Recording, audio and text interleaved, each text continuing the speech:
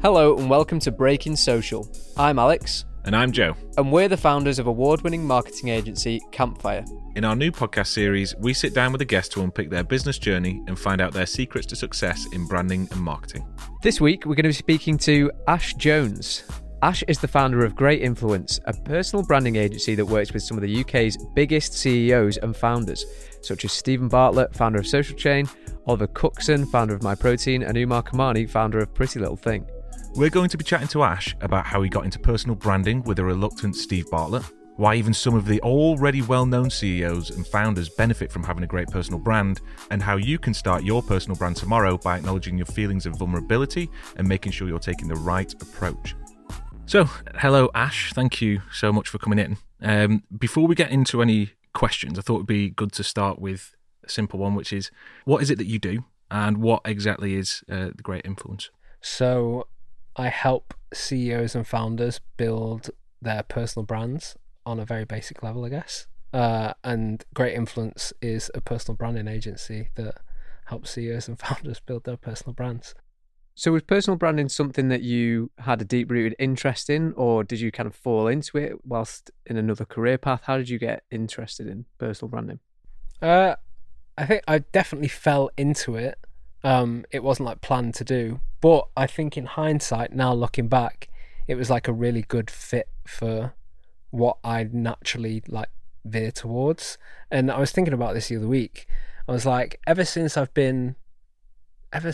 maybe around the age of like 13, 14, I was like obsessed with this idea of like fame and being famous. Not that I ever wanted to be famous, but the like intrigue and mystery of fame was like something I was just naturally attracted toward. And then once Social Chain started, like that essentially became like a famous agency. And I was always really attracted to that side of it, like it being famous and well known and everyone talking about it and stuff like that. I actually didn't really take much interest in the work that it did and the execution behind the scenes. I was more like the front facing stuff and all the like sparkling glitter and stuff like that of Social Chain was the thing that interested me. So it was definitely something that I fell into, but in looking back now, it's like the thing that I'd always gravitated towards was like something that would be famous, so to speak. And then I think in turn, that idea of like with fame, to become famous, you have to have like a number of skills, I guess. And it's like understanding psychology, marketing, branding, positioning, narratives, all the like storytelling, all these kind of things. If you look back at anyone who's become famous, they've done well in several of those areas. So like naturally you'll just sharpen your sword at a bunch of skills that relate to the bigger picture, if that makes sense. And that was what Social Chain was like. I was really passionate about helping Steve become more famous, simple as that, and in turn helping Social Chain become more famous. And through that passion, it's like you then realize, oh, I have to become better at marketing Steve and the story of Social Chain, and then I have to become better at helping storytell around this thing and better at positioning it and branding it, all these things that come along with it. So it was like definitely wasn't something that I decided to do and more fell into, but in hindsight I'm like, oh, what a great fit for what I actually care about. For anyone that doesn't know, Social Chain's an agency that grew incredibly quickly. We, all three of us, Ash, Joe and I, spent a significant part of our careers there and watched it grow from, 20 to 250 odd people. So it was a very, very fast growing agency. And it was a very famous and highly regarded agency within the marketing industry. So do you want to tell us a little bit about your time there and how you sort of fell into personal branding there? I think first, like, preface it, I'm not like a puppet master behind Stephen Bartlett or something like that, like just right person, right place, right time. And like you'll know working firsthand with him, like his personal brand work because of how talented like he is at doing that. But how it came about was that my job initially at Social Chain was within marketing, so like trying to build the brand of Social Chain rather than the brand of Stephen Bartlett. And when we first went to do that, it was like looking at what conventional marketing for an agency was, which was like you start social channels, you have a newsletter, you do like case studies, you do like events in the local community, stuff like that. So I spent a year doing that and none of it worked. And at the end of the first full year of Social Chain, which was the first full year was 2015, Steve and Dom sat down and looked where all the revenue from the business was coming from, and 80% of it came from like Stephen Bartlett in some way, shape or form, and then 0% of it came from what I was doing with marketing, which is like, okay, why are you here? And I think looking back now, it makes sense as to why that was, in that you'll know this firsthand, like people just buy from people. And when you're at that stage of, I don't know, Social Chain, even though it was quick growth, let's say like 0 to 10 people, it's easier to get the word out about the company through the people, because they're naturally going out and building the network and spreading the word and stuff like that. Whereas nobody really, like, obviously you say Social Chain now, it's got weight and like people know what it is kind of thing. Whereas back then, when it means nothing, why am I going to follow Social Chain on like Instagram or LinkedIn or whatever? Whereas that Stephen Bartlett, oh, he seems interesting, he's saying some cool stuff that I resonate with. And then you learn about the company through the individual. And we learned that at Social Chain. And then we were like, okay, we saw what Gary Vaynerchuk was doing in the US, which at the time I think he was on like Daily V number 75 or something like that. Yeah. So it's still quite early in his vlogging journey. And there was no one in the UK that kind of did that. You looked at entrepreneurs who had put themselves at the forefront of any type of media, and it was like Alan Sugar, the Dragons, like it was all old people on traditional channels. There was nobody new and fresh on social channels that was doing a similar thing. So that was just the decision. It was like, let's go in that direction and see if that works. And it was actually just a side thing at first. We'd come in the office at like midnight when everyone had gone home, and then we'd shoot videos till like 4 a.m. And if you go back, like somebody sent me a clip of one of the vlogs the other day from like the first 50 vlog episodes, and it was like me and Steve in the office at like 2:30, and he's like, yeah, we just finished wrapping a video that's going to go on my Facebook page. And over time, like we started doing that, it worked, and then we got like the weight to be able to bring it in to Social Chain more as a thing that they did that helped the business. So yeah, that's kind of how it started. I don't know if anyone I don't know if you'll even remember this, but because I started out doing video at Social Chain, and you naturally so it came about because naturally I wanted to be closer to Steve. Realistically, that's why I was doing it. So I wanted to get to know the founder a little bit more, and so I was trying to offer some sort of value. I started out by filming him just wandering around, like going to meetings, and it's nowhere near what it is now. It was like the beta version of like personal branding, where there wasn't even any talking. It was like a montage video. Yeah. I still got WhatsApp groups now with personal brand and Alex is in them. Yeah. And then I suppose he started moving more towards bringing that personality into it. And I think that was your sort of input on him bringing himself more into it and his personality and his thoughts, rather than someone just following him around with a camera. He was starting to bring his ideas into the videos that he was making and the content that he was making. And it definitely made a massive difference. And I got kicked off the team. It needed to go up a level or something like that. No, not good enough. But one thing I'd be interested in, just because, so Steve was almost really one of the first people, whether it was your decision, his decision, in that team, pushing Steve Bartlett's personal brand in the UK. Like I wasn't done in that way before, especially not in the world of agency. And you look at people who are teetering on the edge of doing it. There's a decision there, whether it's, am I going to look stupid when I do this? Is this right for me? Are people going to take the mick out of me? Was there that decision-making process when you, between you, Stephen, whoever else was making that decision? Was there any pushback from anyone who felt, did you potentially feel that it might backfire if you tried it? Or was Steve at all worried about how that might come across? Or was it something that you all collectively thought, this is obviously going to work? What was that decision-making process? I didn't think we knew it was going to work. It was like, anything at Social Chain, it was just you had a feeling, and it was like you were given like encouragement to follow that direction and see what happened. But there's a clip actually in his podcast, Diary of a CEO, plug, where he talks about that moment where he like went into doing personal branding, and we'd been talking about it for years, like before Social Chain, like you should start a YouTube channel, because the C used to do like talks and stuff like that. And there was this one talk at like a TEDx in, I think like Chorlton or something like that, from years ago, like 2012 when I first met him. I remember watching it thinking, you should do more of this. It's on YouTube. I was like, you should do more YouTube. And it was just a thing that we spoke about back and forth. And it's like anything, you have a million ideas. Some of them work, some of them don't. And then when Social Chain came around, and there was all of a sudden like, it initially started from him doing public speaking, and that went really well. So it was like, okay, people clearly care about what you've got to say. How do we scale that? You can't do more talks. Well, you could, but it's very time demanding. You can do the online thing though, like content.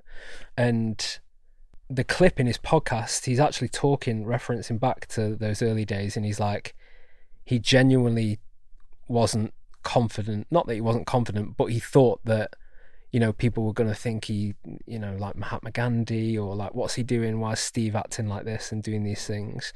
And, you know, people from his school thinking, oh, Steve's a dickhead, what's he doing? And he said that it almost held him back from doing it. Like, and I think that would have been the first instances of him putting things live and people sending those first like messages and stuff like that. And he said that the irony was that the thing that almost imprisoned him turned out to be like the thing that he thinks set him free. Like him being able to build his personal brand is like, it's essentially just giving him freedom of his own thoughts, which, if you know Steve, is like the thing that he gravitates towards. But he had that moment where it was like he clearly was wrestling with whether he should be doing this or not and what people would think of him.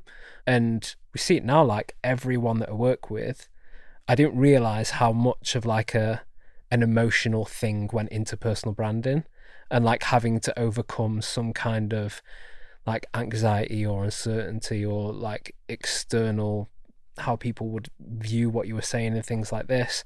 And it's prevalent across the whole scale of anyone who thinks about doing it, whether that's somebody who's like a student who's thinking about graduating and they're like first job out of graduation and trying to get interviews and stuff like that, right through to like people that have sold businesses for like tens of millions and they're now worth hundreds of millions of pounds, and they still have like this in like something in their head that goes, I'm just not sure if I should be doing this.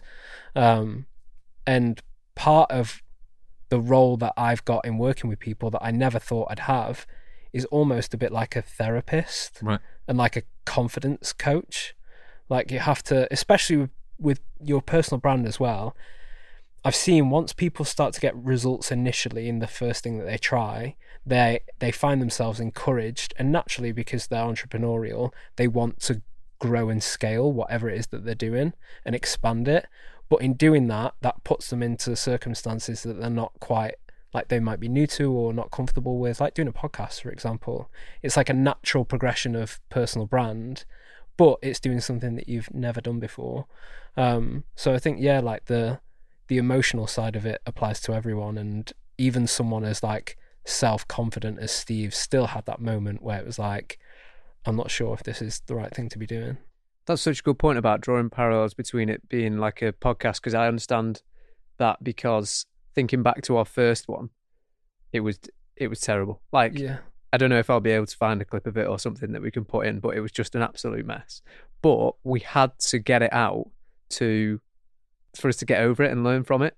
So I think sometimes, because I'm in that exact position that you've just described, where I know that personal branding is something that I want to do, but I see people that are doing it currently and I just think, oh, that's not really like how I would do it, or that's not me. And then I also see that the way that they're doing it's working.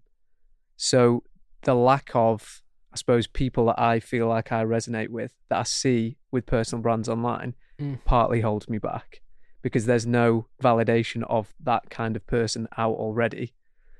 And then the second one is, I don't know, a little bit of fear of taking getting the first ones out of the way.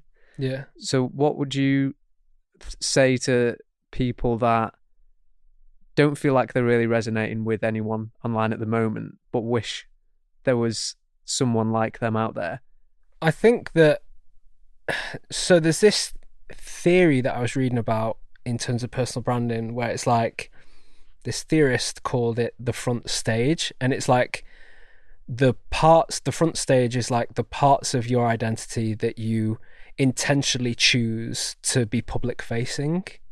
And that applies to like celebrities, athletes, musicians, entrepreneurs, whatever. And when you go into that and decide to put yourself at the front stage, so to speak, you can't practice. So naturally, it's something that you just have, like, none of us know how to do, like dealing with pressing submit on, post on a LinkedIn post for the first time. It's putting yourself out there in some way, shape or form. You can't practice the feeling that you get after you've clicked post. You can't practice when the podcast button goes record, because the emotional thing comes into it. You can practice the words and stuff like that, but it's the act of putting yourself out there is like naturally an uncomfortable thing for anyone to do. And some people will be more like able to handle it than others, depending on where they're sat on like the introvert extrovert scale. But fundamentally, it's like putting yourself out there is a difficult thing to do. I think personally for me, like my own experiences in doing it have been the thing that have taught me the most, despite working on all the client work and stuff like that. And so Great Influence has been running for 2.5 years now. And for the first 2 years, I didn't build my personal brand, so to speak. And in the past 6 months, I've gone on it quite aggressively. And looking back, I can see very clearly why that was. And it was because in the first 2 years, it was just me. And I was making good money. I had good clients. And the thing that I actually lacked in, like, from a personal point of view was like time. Time was the main one. I was like, I'd like to have a bit more of a life because I'm working all the time. So the idea of personal brand is like, put yourself out there, which is going to drive awareness, attention. You have meetings, calls, more clients, stuff like that. It's like the opposite of what I internally wanted when I was a one-man band. After a while, once I built the business, at first, in the first 6 months, I was meeting everyone and talking to everyone because I was trying to find business. But then I got to a point where I was like, okay, I'm making good money. I've got good clients. This is sweet. I actually want something else, which is like a bit more time. So looking back, it's very clear why I didn't build my personal brand then, because it was the opposite of what I wanted. But then when I decided to build the business out, then like when you're growing a business, like personal brand becomes a really great tool for doing that, in like driving more conversations, more business, all these kind of things. So I think the thing for people to figure out is like trying to, it's super cheesy, but that like Simon Sinek thing of like start with why, that applies to like branding and marketing. It applies to like personal brand as well, like why are you doing it? And a lot of what people will do is like look out at the crowd in terms of personal brand and think that they have to fit like the box of whatever's happening. Yeah. And it's authenticity at the end of the day. Like what I do isn't, I don't feel like I'm trying to copy what somebody else is doing. It's just whatever is comfortable to me. And that's grown over time as well. So if like doing this podcast, I wouldn't have done this like 18 months ago. I'd have been like, I'm going to fuck up my words or whatever. It just wouldn't have happened. But as I've got more comfortable, I've felt I can grow into things more. But I fundamentally started just doing things that I was like, felt was authentic to me and I was happy with doing. And then I've grown from there. But looking back, the reason why I wasn't doing it is because like the reason for building personal brand wasn't there. Whereas it's super clear to me now. Like today, I've said to myself about 3 weeks ago, I'll post every day. And it's like almost 5 p.m. now and I haven't posted yet, but I'll post when I get home. But that's like 2 years ago. If I'd have made that commitment, I'd have just not bothered, and not because the why isn't there for doing it.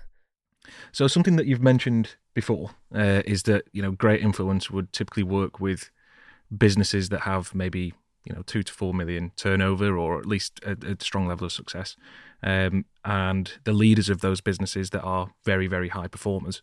People that are listening to this podcast are, or I can imagine quite a few of them are people who are in a position where they're aspiring to get to that point. And I think, and if I could do my personal brand correctly, that's what's going to get me to that 2 to 4 million, turnover point that I really want to do. I really want to start a business and get there. But you're going after the people that are already there. Why, in your opinion, is it important that people who already have that level of success, why it's important for them to build a personal brand? I think why we're going for people that are already there is just like business model, like more budget to be able to do it. And if they're able to further their personal brand, it can have a higher impact on the business in terms of the turnover level they do. But for people that are already there, the people that often engage us, which I've never thought about this before, they typically are like hyper linked to the business. Like they don't have a very clear, their identity is the business, right? A lot of the time. And the business will be like 5-6 years in or something like that, maybe more.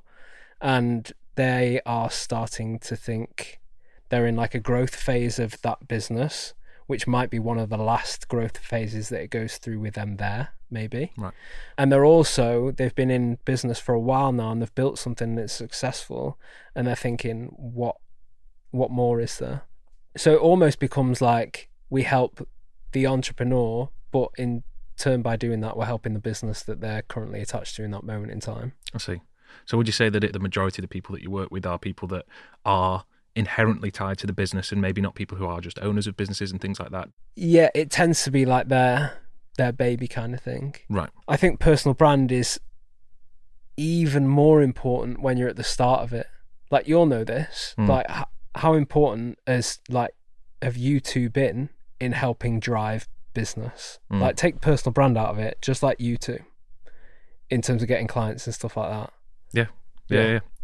Good question, because I think we still do the majority of our onboarding and with clients in those early conversations where you're looking at what is best for those people.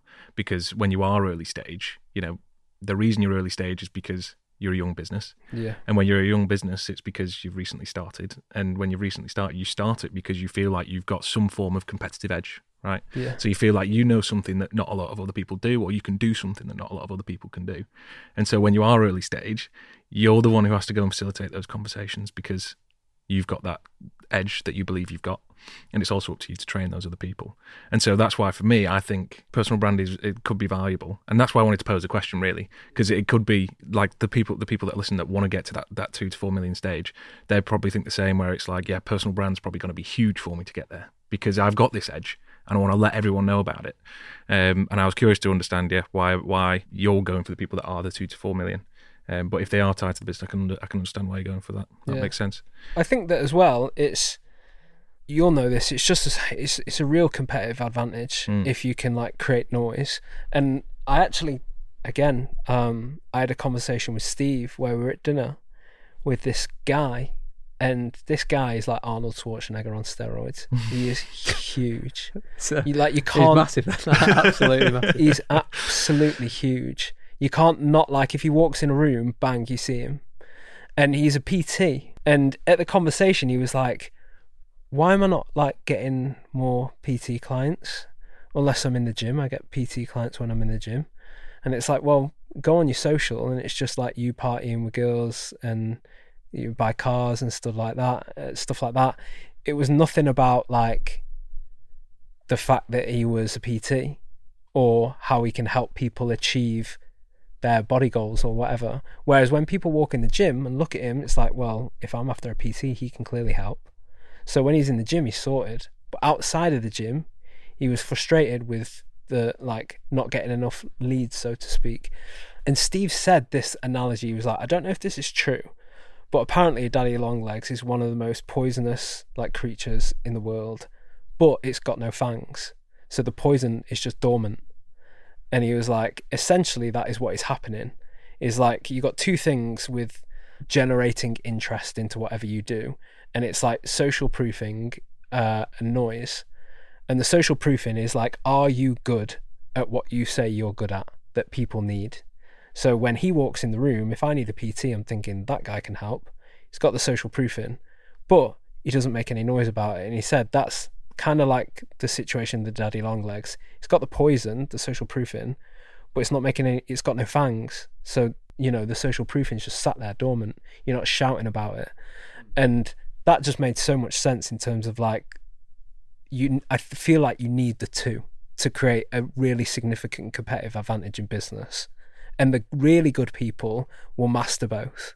It's something that we, for like transparency, we talk about a lot, in the sense that we know how sort of good our product is that we have here. But because currently our visibility is essentially so low on LinkedIn, it's like, well, how are people supposed to know what we're doing here or who we are or what we're about? Like, it works so much better, doesn't it, when you do start posting on LinkedIn and talking about who you are and your services, and people naturally go, oh, I need that.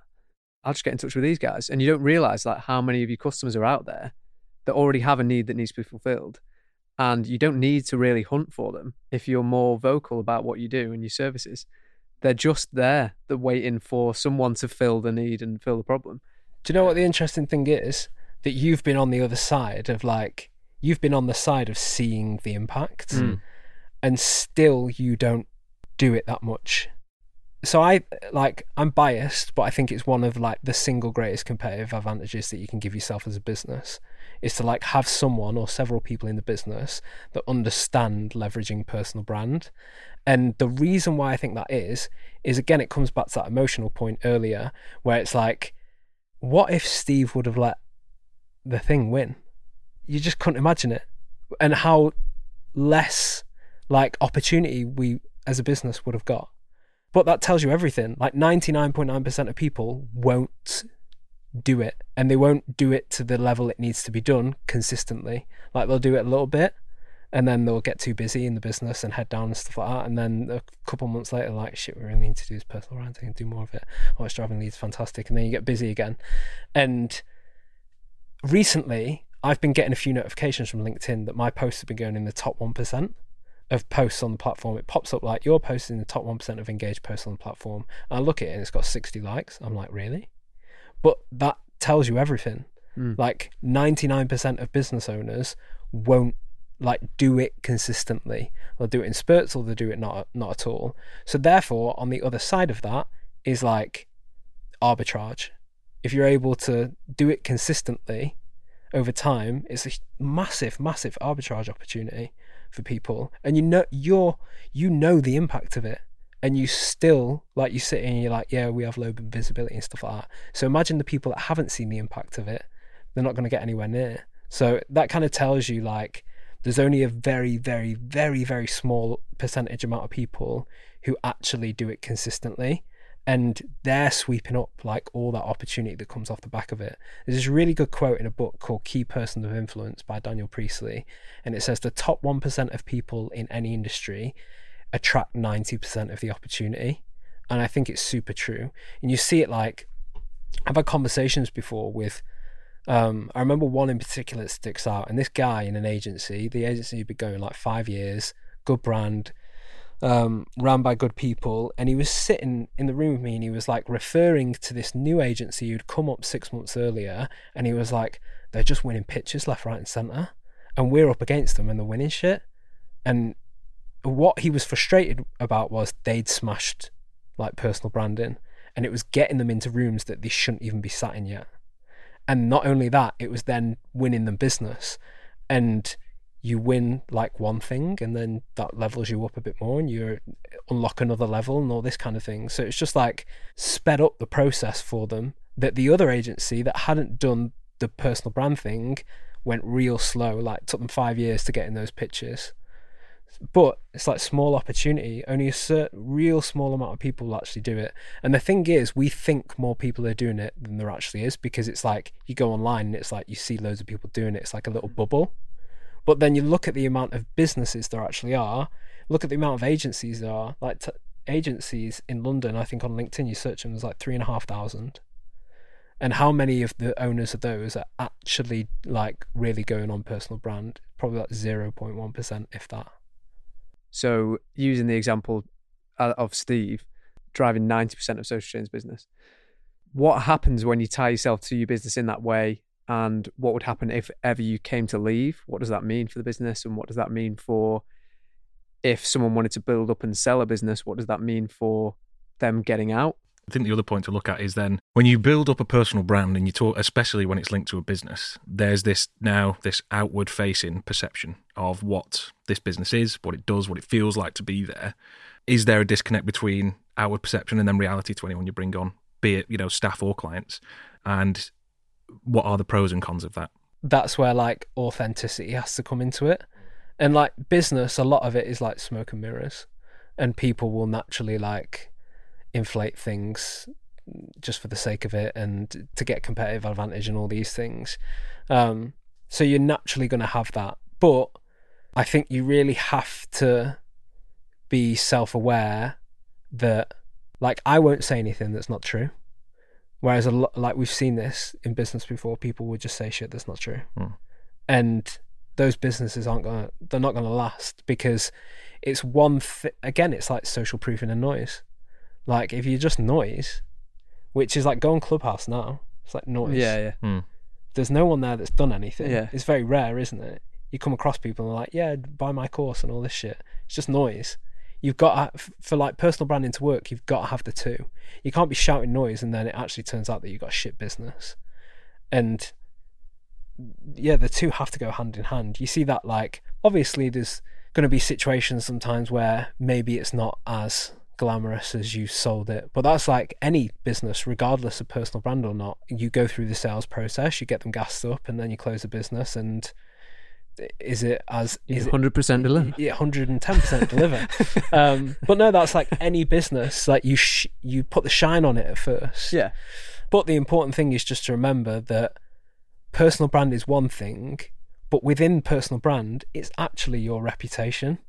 And if people come in as clients or as like team and like the inside is rubbish and you're awful, that spreads just as impactfully as the personal brand spreads. You can't build on like a castle of sand, no matter what you do. And then the first point, I think, is a really interesting one. And I've known of a couple of people where they're so tied to the business, and then it comes to like exiting, and it's like that it's a difficult deal to come to. And that's always going to be the case. But in terms of their next steps, are they just going to be like, can they transition?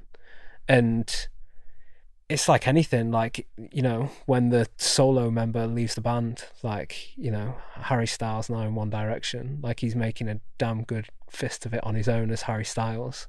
Again, I'm like referencing Steve so much, but so much of what he says on this topic is really interesting. He said in our Clubhouse, somebody said, I think it was like that idea of how do you deal with it internally? Like, the perception of you building your personal brand quite aggressively, how is that seen internally? Does it cause an issue? Do people not understand it? And he said, like, the new business person was able to do their job 10 times easier because of what he was doing. And then, like, the campaign team able to do this easier. They're able to, recruitment team are able to hire easier because of everything that's going on. So it's like everybody's job becomes a little bit easier as a result of doing it. So at the end of the day, that's what's important to the business. And I think it's down to, you do have a responsibility as a founder of a business if you know you're going to leave one day. The whole point of building a business is to build something that isn't reliant on one person. Like, we work with Oliver Cookson at MyProtein. He talks about this a lot, where he'd built MyProtein and he was like that guy that did everything. And MyProtein might as well have been called Oliver Cookson Limited. And it got to a point of growth and people came in and were like, if you get hit by a bus tomorrow, MyProtein's done. It's finished. And it was at that point he knew he needed to, like, he had a responsibility to the business to, like, make it so that he wasn't as crucial. And obviously that's different when the fame side of it, which is essentially like the inbound that comes in, but then I feel like it's the founder's responsibility to create other channels. So I think whenever me and Joe have talked about personal branding, it's partly when do we start? Like, Campfire's had lots of iterations, and I think previously when we'd started our personal branding, like our previous office, when there was like 4 of us, we would talk about things we've learned in business, and it doesn't feel right to have a business of 4, and we might have said something like, oh, we'll wait till we're 20 and we have our own office immediately, and now we're here. And I'm still kind of like, oh, I don't feel like we're at the right stage where I can start, like, quote unquote preaching about what people should do or what they shouldn't do. Or when do you think is the right time to share your opinion on things or feel confident that people are going to gain value in what you're saying? I think the best way to start building a personal brand is to get over the idea that you're building a personal brand. Like, my way of doing it is very simple, and this is like, in terms of how to, is probably like one of the most important things, is like figure out the 2 to 4 things that you could talk about forever from a very like authentic, honest position as well. So when I think about my own thing, it's real simple. It's like personal branding from a thought leadership point of view, but it's never me telling people how to do it, because I don't think that I'm of that importance. I don't think of myself as somebody who tells people this is how it should be done and this is the best way to do it. I just share like my thinking on the understanding of it and what I'm seeing from working on what I'm working. And then the other thing is the experience of running Great Influence as somebody who feels like they shouldn't be running a business. And that as long as I'm running Great Influence, I'm going to be exposed to those 2 things forever. So every single day, if you ask me, like, talk to me about something on personal branding, I can sit here for hours. Talk to me about the experience of running Great Influence as somebody who doesn't feel like they're best suited running a business, I could talk for hours. And what a lot of people will do is, like, again, it's like trying to look out to the crowd and figure out a path from there. Whereas fundamentally, like, when I started doing my thing, I was like, I thought about how I wanted to be seen as well, which is that point of like preaching. I would never have like veered towards that. Fundamentally, I understand myself well enough to know that I like to be liked. I can't sleep at night if people think I'm a prick. So that comes through in my tone of voice in terms of personal branding. And I think that is, again, it's like the place where most people go wrong is trying to fit into a box. Like, take the term out of it and just strip it back to like, okay, what I actually want to do is figure out the part of my identity and what interests me and the voice that I'm trying to build that relates to this part of my life. So we're all like complex people and we all do different things, but I'm not going to be on LinkedIn talking about, you know, how I think Sergio Aguero is a Manchester City legend that should have a statue outside the Etihad.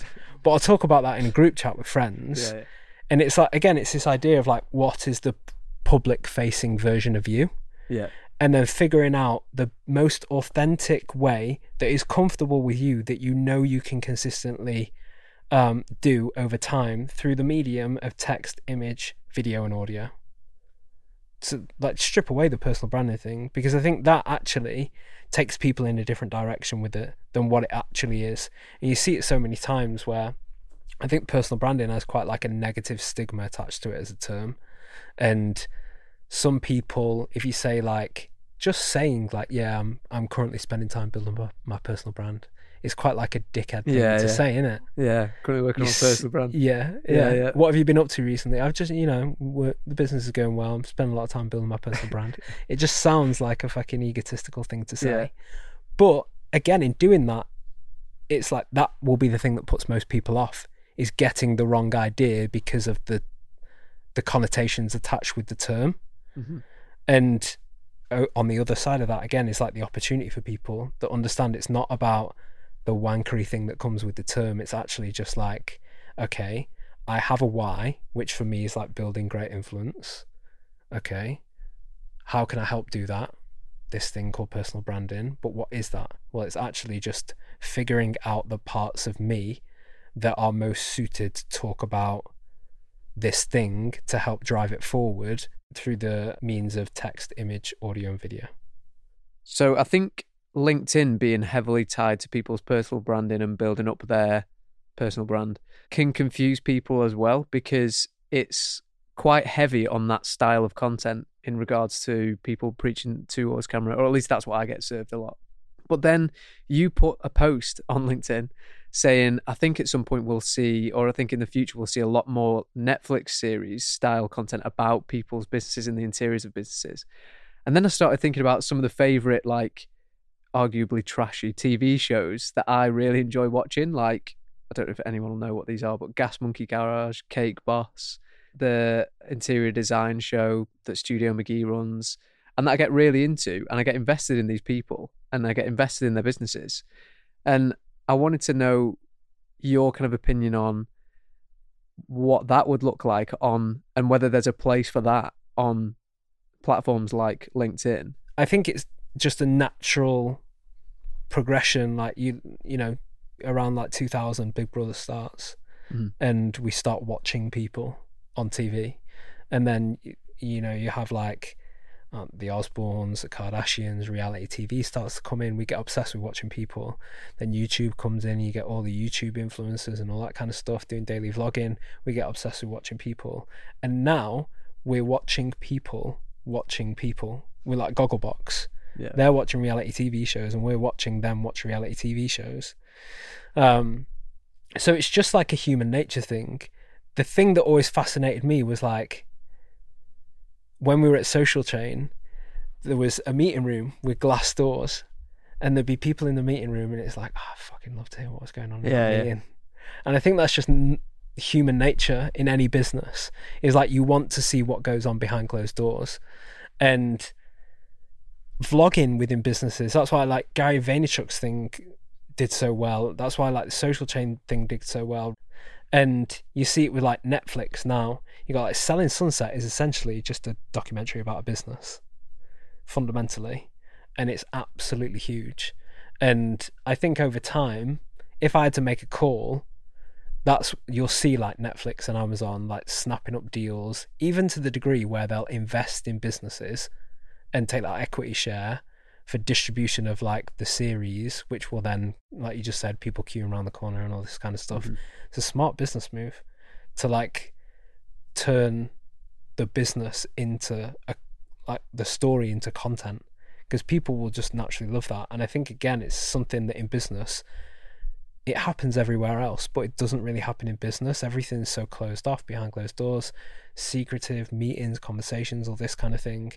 Whereas human nature says that we're just interested in that stuff. And in every other walk of life, we've kind of started getting there, where it's like, you know, TV cameras and shows and documentaries and all that kind of stuff is just normal. Like you can watch documentaries on like football clubs. It's gone back to years and years and years. I remember watching like, you know, Man City and Man United documentaries on VHSs and stuff like that of like the season that took place. And now it's like further along, where you've got like the Amazon Prime stuff, like All or Nothing, and you're like inside the dressing room, seeing the conversations that go down and stuff like that. So they've gone from something which is just like basic documentary, and 15 years later it's like in the dressing room. And business hasn't even got to a stage where it's like documented yet. I can't think of that many businesses that have had documentaries made about the story of the business. It's usually books. Like we'll read books about Disney and like Shoe Dog and stuff like this, and you'll start seeing now, I think like Netflix will start making adaptations. You know, like The Social Network is like one of the best films I've ever seen. So good, because it's so fascinating. And I think the more that time goes on, it just makes sense, like you're going to see that more and more and more. And the thing is, you don't need like a Netflix to do that. Like you've seen it in Social Chain.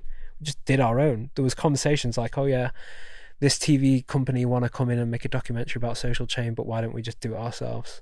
Like you don't need a Netflix to be able to do things like that anymore. Like the barriers for doing that kind of thing are just completely eroded now. And that's why personal branding has picked up so much in the past few years, is because traditionally your personal brand is like gatekept by other people. It's like you need PR agencies, you need a speaking agent to book like speaking gigs and stuff like that. It's all the things that there's somebody else in the way of doing it. And then all of a sudden, like LinkedIn blows up and it's like your own TV channel or whatever. And you don't need a PR agency or an event booker, or you don't need anyone. You just literally need a login and a brain, and you can build a personal brand. I guess one pretty important question would be, say, for someone who wants to start their personal brand tomorrow, for someone who might have the resource to be able to get people to help, what's the first thing that they should be doing? First and foremost, like the why for doing it has got to be really important. Figuring that out, as the underpinning thing with it is just like consistency. And if you haven't got that figured out, you're just not going to be consistent. You're going to drop off. And then that idea of like the figuring out what are the 2 to 4 things that you can talk about forever, I found is like, for me, really important. Whenever I've said that on like webinars and stuff, people are like, that's the thing that they attach to. I actually don't think, not to stab myself in the foot or anything like that, but I don't think it's that hard to do. I don't think it's hard to build a personal brand. Like, it's hard to do the personal brand at scale thing. If you want to be like one of the most, like that top 1% of influential people in your industry, that means that you need to be doing a lot. And it's typically people that are also running businesses and they've got a million things to do. And therefore, they need people to support that if the activity is quite large. But like for me, the past 6 months of doing it have been immense impact on the business. Like huge significant shift in everything from like awareness, perception, right through to like leads into the business and conversations that are ongoing and things like that. And all I've done is like, I recently started posting daily on LinkedIn, but before that I was just like, okay, if I post twice a week, I can do that. And I would post twice a week. I think it's as simple as that, but you've got to know what those 2 things a week are. They've got to be the right thing that works for you, that also, you know, will like raise your perception as a founder, as the business and all this kind of thing. And then there's also got to be like a bit of push and pull. And what I mean by that is like your LinkedIn, your Instagram, whatever, your Clubhouse, your podcast, that's like your thing that you're putting out there and doing. And the other smart thing to do is like go tap into other people's things. So like I try to do webinars, try to go on podcasts, try to do this, try like Clubhouse at the minute, try to go in people's rooms and just tap into what other people are doing and leverage things there. So there's like great marketing communities like the Marketing Meetup and Agency Hackers and things like that. And when I was trying to get clients initially, it's like that's where my clients are. They're at those events. Try to do a bit of outreach to go put your voice somewhere else that isn't your own channels. But then also your own channels, like just keep it simple, something that you can manage. Like I feel like I've got a million things to do. And this is like every other business owner. The personal brand thing tends to fall to the bottom of the priority list because you're like nailing being great for everyone else and the team. And then you and your own personal stuff tends to come at the bottom. And it's just a thing of like, how can you be consistent in making it a priority? And for me, that was like at first once a week. And then I was like, okay, I've nailed the once a week thing, twice a week. And then it was twice a week for ages. But the impact that had in October, not much impact. November, not much impact. December, January, not much impact. February, okay, this is starting to pick up. March, okay, this is a bit crazy now. So it's like compounding impact over time. And I think the thing that people, again, it's like consistency. You've got to show up and do it, and you can't expect results straight away. It's a very easy thing that people tend to overcomplicate the execution of it. Yeah, I think I always liked, I think it was Tim Ferriss, was when he was talking about writing his book. He was asked about how he motivated himself to write his book every day. And he was just like, I'll just do one shit page and that's it. So I just start doing something. And then as long as I get that one thing done, generally, sometimes it snowballs into me doing something a little bit more significant. Sometimes I just do that. In this case, it would be like one sentence LinkedIn post that day. But I think for him it was about setting aside that time to do one small thing towards his personal brand. There's a few things that like I've personally done, I've seen other people do, and there's a guy called Joe Glover who runs a marketing meetup, and he did a post recently about he's been posting every day for 3 years on LinkedIn, and he was like, I'm the anti, like I've never gone viral, I've never had a post do more than 1,000 engagements, so really I've actually failed at building a personal brand. But again, that like compounding thing, a year on, like today compared to this day last year, he's grown like triple what he was back then. He's like this interesting thing of opportunities where it's all compounding. And then in terms of actually like carving out the time, what I actually do is the thoughts tend to come when I'm working or at night or something like that. I can't sit there and go, right, I'm going to think of my LinkedIn post today. That very rarely happens. So what I have to do is I've got voice notes up on my phone, and when the thought pops into my head, I'm like, that would be a good idea. I just quick voice note, like 10 seconds, and I jot it down. And on my voice notes, if you type in thoughts, there's like a stream of voice notes.